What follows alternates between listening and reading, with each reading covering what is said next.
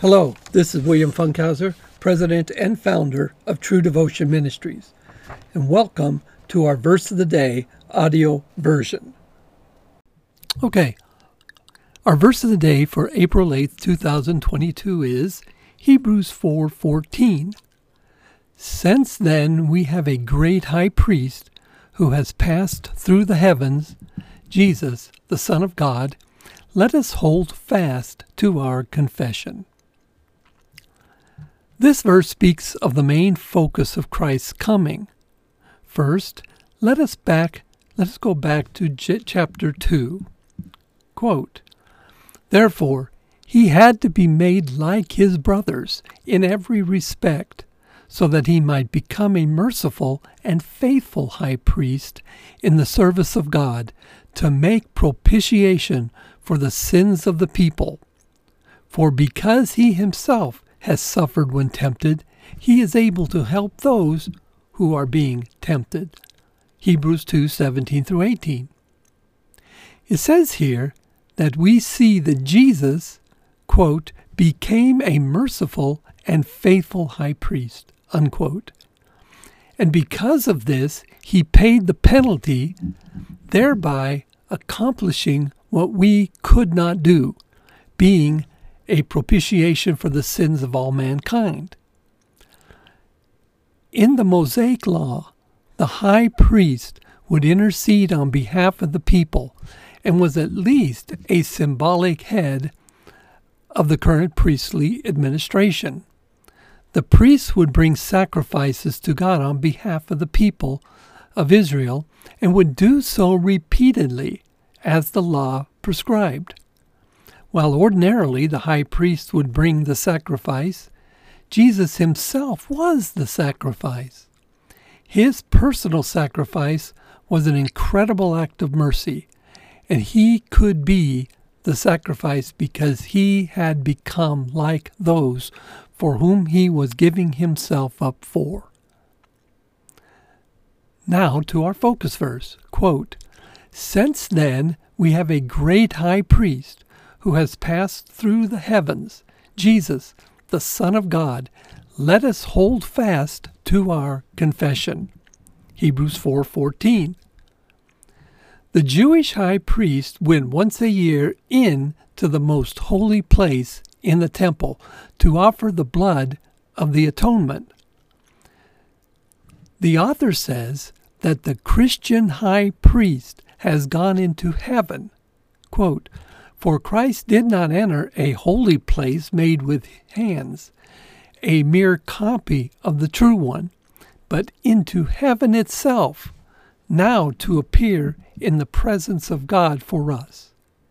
Hebrews 9:24. Instead of having to go once a year, Jesus once and for all went into the presence of God on our behalf.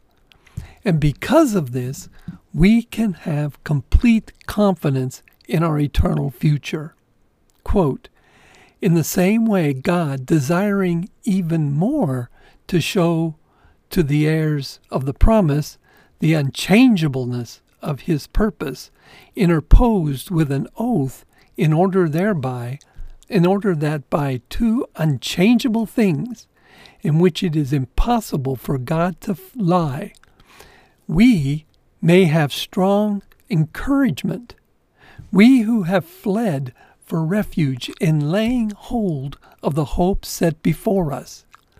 This hope we have as an anchor of the soul, a hope both sure and steadfast, and one which enters within the veil, where Jesus has entered as a forerunner for us, having become a high priest forever, according to the order of Melchizedek." Hebrews 6:17-20. And because he was made like us, quote, "we do not have a high priest who cannot sympathize with our weaknesses, but one who has been tempted in all things as we are, yet without sin." Hebrews 4:15. He was made like us so he knows our temptations by practical experience of them. And though he was without sin, yet the same sins that are put before us by Satan were also set before him. Jesus is touched with the feelings of our infirmities. He is not only touched with the feelings of the heroic endurance of the martyrs, but he sympathizes with everyone. Quote, "Keep watching and praying that you may not enter into temptation. The spirit is willing, but the flesh is weak."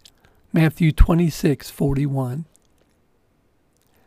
And because of all this, quote, "Let us therefore draw near with confidence to the throne of grace, that we may receive mercy and find grace to help in time of need." Hebrews 4:16. We have a friend at court. Our bridegroom is on the throne. He who reigns in heaven loves us better than we love ourselves. Come then, why should we hesitate? Why should we delay our approach to his throne of mercy? What is it that we want at this moment? Let us ask for it.